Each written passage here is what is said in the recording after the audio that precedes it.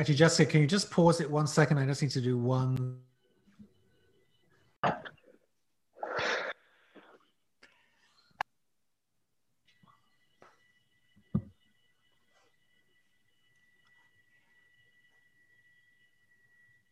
Welcome to a new podcast miniseries from the CRISPR Journal, sponsored by Taconic, Essentials of CRISPR-based Animal Models in Drug Discovery. In today's episode, legal considerations when choosing a genetic modification technology to generate an animal model. Hello, everyone. I'm Kevin Davis, the founding executive editor of the CRISPR Journal and the author of the new book, Editing Humanity, The CRISPR Revolution and the New Era of Genome Editing.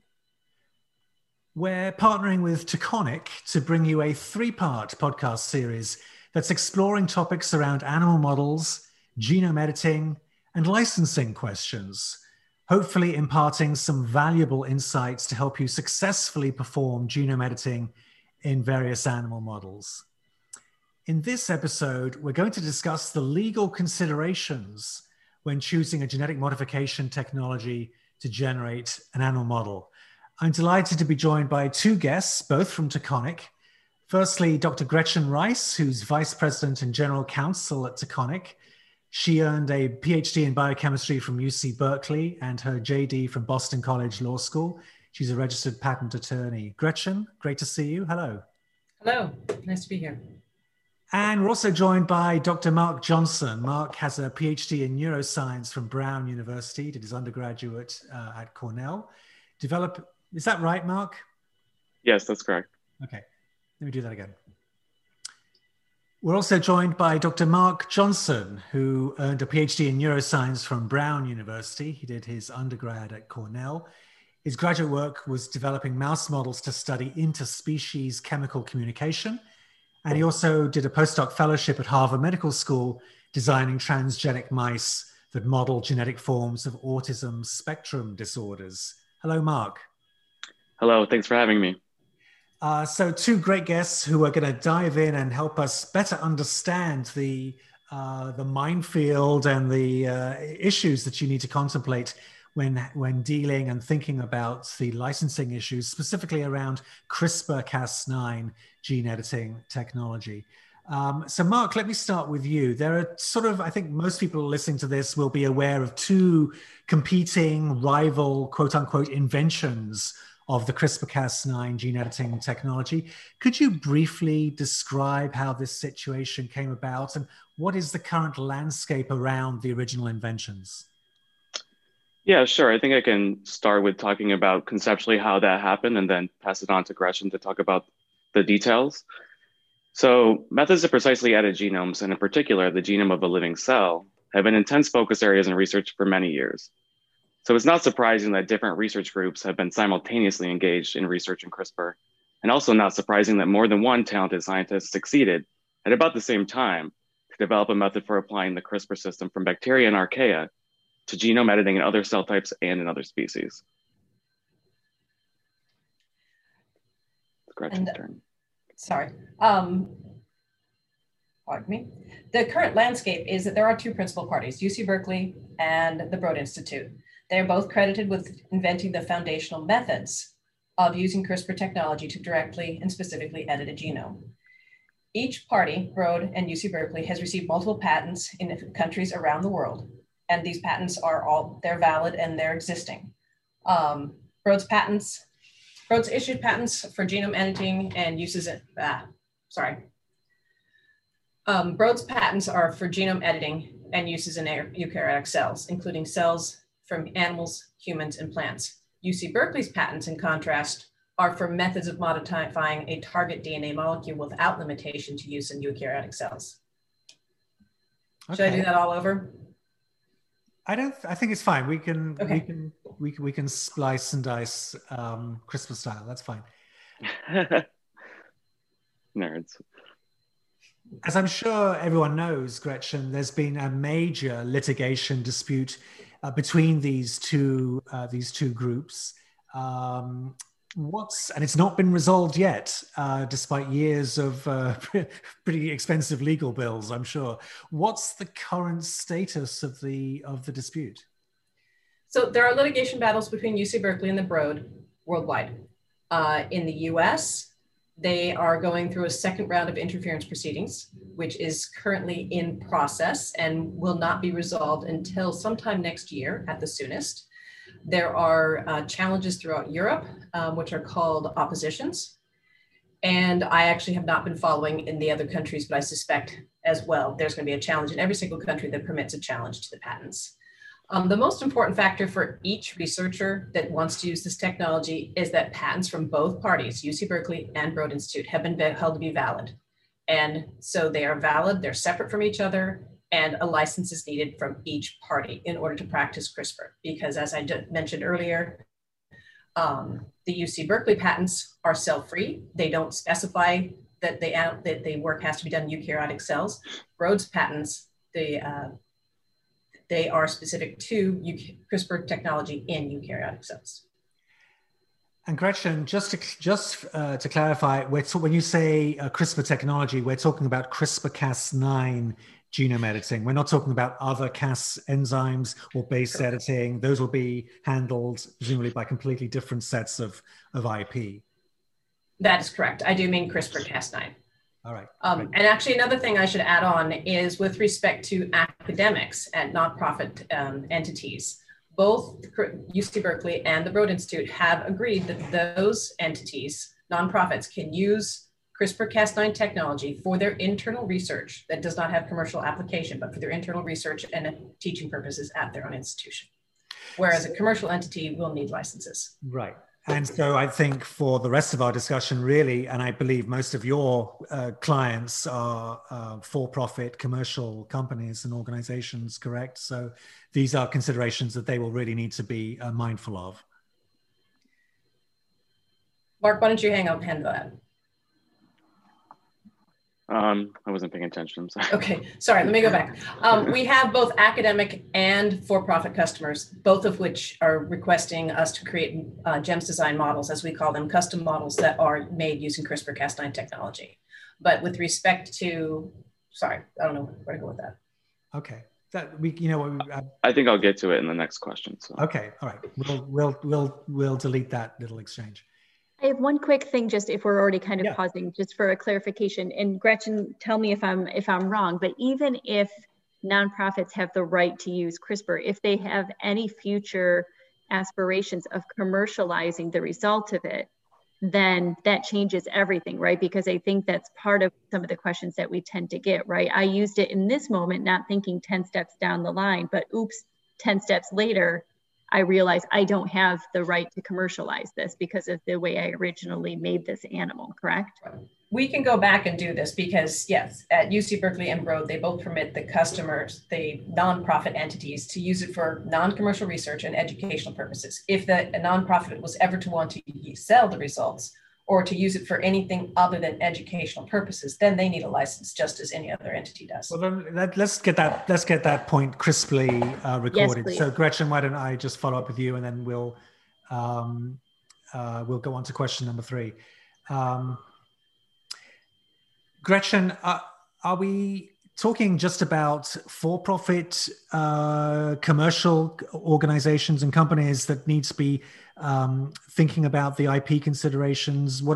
Academics, I believe, have free use of CRISPR, but will they also need to potentially think about the IP issues? Yes, academic entities should be thinking about the IP issues as well, since they are permitted to use it for educational purposes and for their internal non-commercial research. If they ever want to commercialize the product, they want to sell it to a for-profit, they want to engage in sponsored research, etc., they need to get their own license to do so. Also, at add-on, they can't provide this as a service to other academic entities. So an academic core that is going about the business of producing custom models that are generated using CRISPR-Cas9 should also have its own license, because that's not necessarily an academic educational research purpose. Excellent. Okay, fantastic. Mark, let me come back to you. There are improvements and modifications to the CRISPR technology being published and patented all the time. How do investigators keep all of this straight? Is there a single resource that they or their legal team can go to better understand the current landscape? So yeah, that's correct. There are improvements and modifications to the CRISPR technology being published and patented on a frequent and ongoing basis. Taconic actively monitors the science being developed around this technology and also the patents being granted around it to reaffirm that the CRISPR technology we're using is fully licensed where it's practiced. But as far as one single resource to find this information, I don't know of any single place. Do you know, Gretchen? No, there is at this time no single resource which is available and has gathered all the patents into one place. There are numerous articles that have been published that will tell you the general landscape of the CRISPR-Cas9 patents and the scope of the patents are being granted, but you can't just go to one entity and get a license for everything. All right. You'll have to prepare that, Gretchen, submit it to the CRISPR journal. Okay, what are the 2 or 3 questions related to CRISPR licensing that, as an investigator, I should ask my collaborator or supplier as I consider introducing a CRISPR-derived model into my research program? Well, I think as a researcher, you always want to think about the science first, even before the licensing. What's going to be the best technology to use to make your research model? So the first question you want to ask is, what is the most effective method to generate a desired research model? In many cases, there are multiple methods that can be employed to generate a given genetic modification in the host genome. Oftentimes, the main advantage of CRISPR over traditional approaches is a significant reduction in the time and effort it takes to generate the desired model. However, most models that could be generated by CRISPR could also be generated using the long-established approach of using drug selection-based targeting in embryonic stem cells. There are instances, however, where CRISPR may allow for more precise or seamless gene editing, not leaving behind the drug selection cassettes or recombination sites of the target locus. Or it might be the only choice due to DNA sequence limitations. In addition, for specific genetic backgrounds of the laboratory mouse or for host species where there is a lack of embryonic stem cell targeting capabilities, CRISPR-Cas9 could be, or other nuclease-based gene editing systems might be the only option to develop the model. I could probably go right into the licensing question because that's the next clear question. From a licensing perspective, what is the ultimate goal for the use of the research model? Will the model be used for internal research only or for sales to a third party? CRISPR is a reasonable choice for building research models that will only be used internally or shared with collaborators. But if the intention is to ultimately sell the model commercially to third parties, then using a non-CRISPR-based method is probably more advantageous, as licenses from the CRISPR technology patent holders would be required. Thank you. Gretchen, this next question is for you, I think. What types of licensing fees must an end user consider when considering a CRISPR-generated model in their research platform? So, for example, do I have to purchase my own license to use a CRISPR-generated model?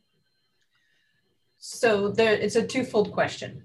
When you're considering using a CRISPR-Cas9 generative model in your research platform, as Mark mentioned, you have to realize what is your ultimate end goal of it. If you're planning to use it internally, then you can have the model generated by a third party such as Taconic. We have rights from both the Broad Institute and UC Berkeley, as well as rights from a few other parties for select modifications and improvements to the basic CRISPR-Cas9 technology. So when we generate a mouse or a rat model on behalf of the customer is not required to pay a separate license fee to breed or use the model for their own research purposes. And they're also permitted to use the custom model that we make for them with contract research organizations. So that's one thing to think of. If you buy it from a third-party source, don't want to put that. So if you're considering using a CRISPR-Cas9 generated model in your research platform, you have first considered what you're planning to use the model for. If you're using it for internal research, then you can have it produced by a party such as Taconic. When you ask the question of, do you have to purchase your own license to use a CRISPR generated model, then again, referring back to Taconic, if you purchase the model from an entity like Taconic, you will get the rights to breed and use the model for your own research purposes.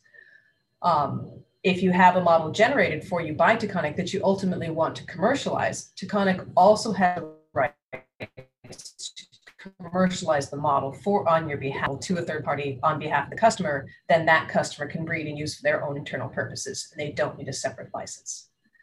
But if anybody who generates a CRISPR model wants to sell themselves, that's when they need the rights from the UC Berkeley, Broad, and other entities in order to commercialize the mouse. So time out. I was getting a little bit of echo and feedback. Should we do that one again? Yeah, I think so. I was just going to ask that. Yes. Yep. Sorry, Gretchen. It was breaking up like crazy. I think you were freezing a little. Yeah. It's not the headset. It could just be that my internet is unstable right now. Okay. Let's do a take. Although it's not saying it's unstable. All right. I'll read the question again just to kind of get you in the mood. All right. So Gretchen, what types of licensing fees must an end user consider when considering a CRISPR generated model in their research platform? Do I have to purchase my own license to use a CRISPR generated model?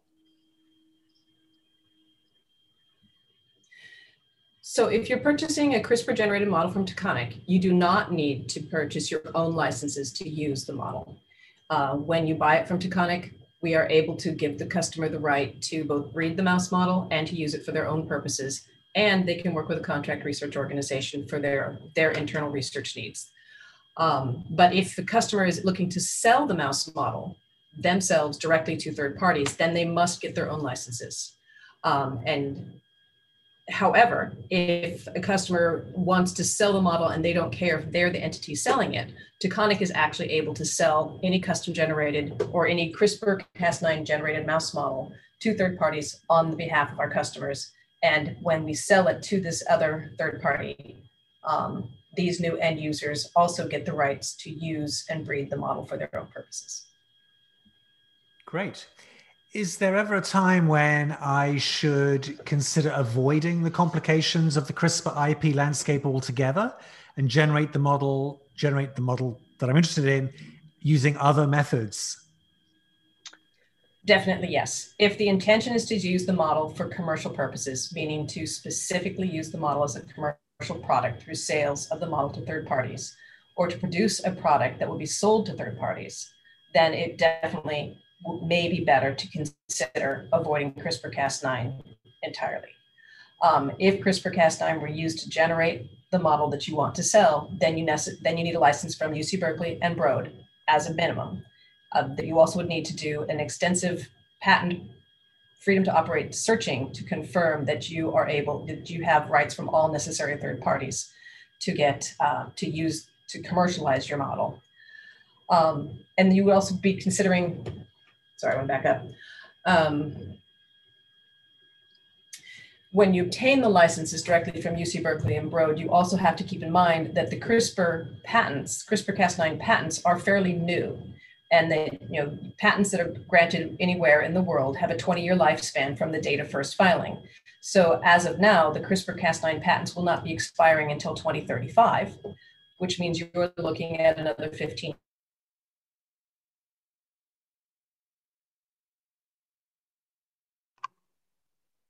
years of self-paying royalties.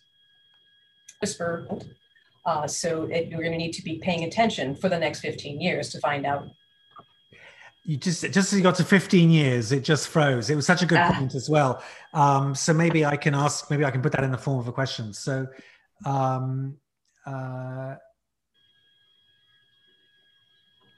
don't know who's that whistle? Is that better? No, I'm hearing a little high pitch in the background, but let's see. How can I? Okay. Gretchen, how long will these IP issues exist for? When does the clock start, so to speak? So patents worldwide are valid for 20 years from the date of original first filing, which means with respect to the CRISPR-Cas9 patents, those patents all began to be filed in about 2014 to 20 and later, meaning as of now, you're looking at paying royalties until 2035 to a minimum of UC Berkeley and Broad. and then to whichever other entities you've used the technology from. A couple of questions before we close. Mark, Gretchen was just pointing out, I think, a very interesting notion or advice that investigators really need to think about the gene editing method they want to use. So do you actually, can you give some examples where perhaps you need to think about whether using CRISPR-Cas9 or more traditional gene knockout methods because of the downstream implications that that's going to have? Right, exactly. If you anticipate having any kind of licensing inhibitions in the future, you really want to look and see if there are parallel approaches that could be equally used to develop the allele. A lot of times that's a stem cell based approach, and you can do exactly the same thing actually in a more quality controlled way, because you can do different things like radioactive southern blots. The only real downside is the time it takes. So with other more traditional approaches, it could take 3 to 6 months longer because you have to manipulate the embryonic stem cells. But it could take you a lot longer than that to actually go through the legal process and the licensing process to get that CRISPR license. So you always want to look at multiple methods and see this balance of what's the best technology and what's going to be, what can you actually use legally? It's not going to be a problem for you down the line.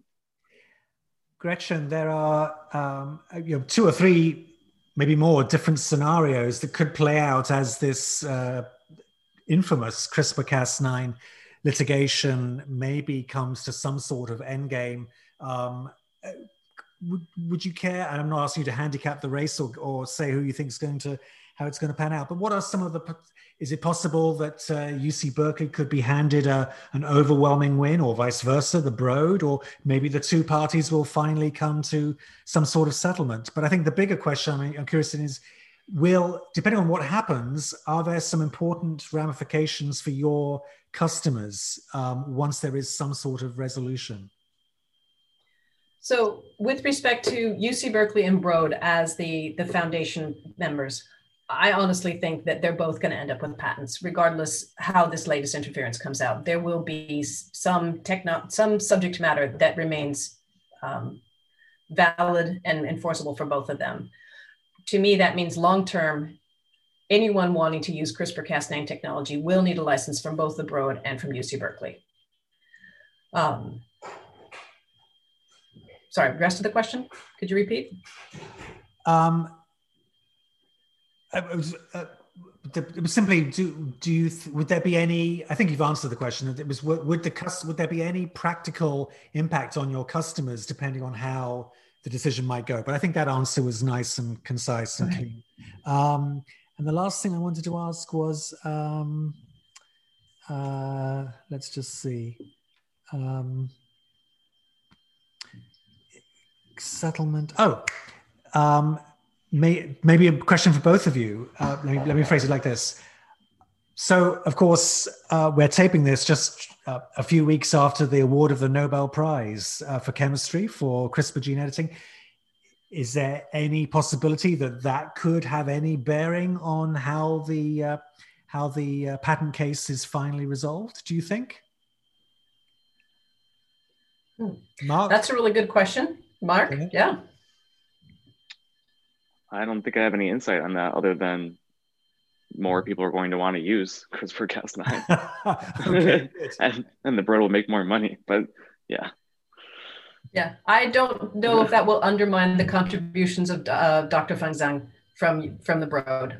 It's fabulous that the Jennifer Doudna and Emmanuel Charpentier were awarded the Nobel Prize, but I don't think it takes away from other people's contributions to the field as well. Excellent. Okay. Well, I think we'll leave it there, but you've given us a lot to think about. So I hope this discussion has been helpful for our audience as they weigh their legal considerations, or think a little bit more closely about the legal considerations when choosing a genetic modification technology to generate animal models for their research. So thank you both so much. Gretchen Rice, who's VP and General Counsel at Taconic, and Mark Johnson, Dr. Mark Johnson, who is also at Taconic. Thanks so much for your expertise and insights. It's been a pleasure talking to you. It's been a pleasure talking to you as well. Been a pleasure as well. Thank you. All right, great. That's a wrap for part 2 of our 3-part Taconic podcast series. We'll have our final and closing installment for you very soon. But I hope you enjoyed today's episode. So on behalf of Taconic and everyone at the CRISPR Journal, I'm Kevin Davis. Thanks for listening. And we look forward to being with you again very soon. But for now, thanks for listening and goodbye.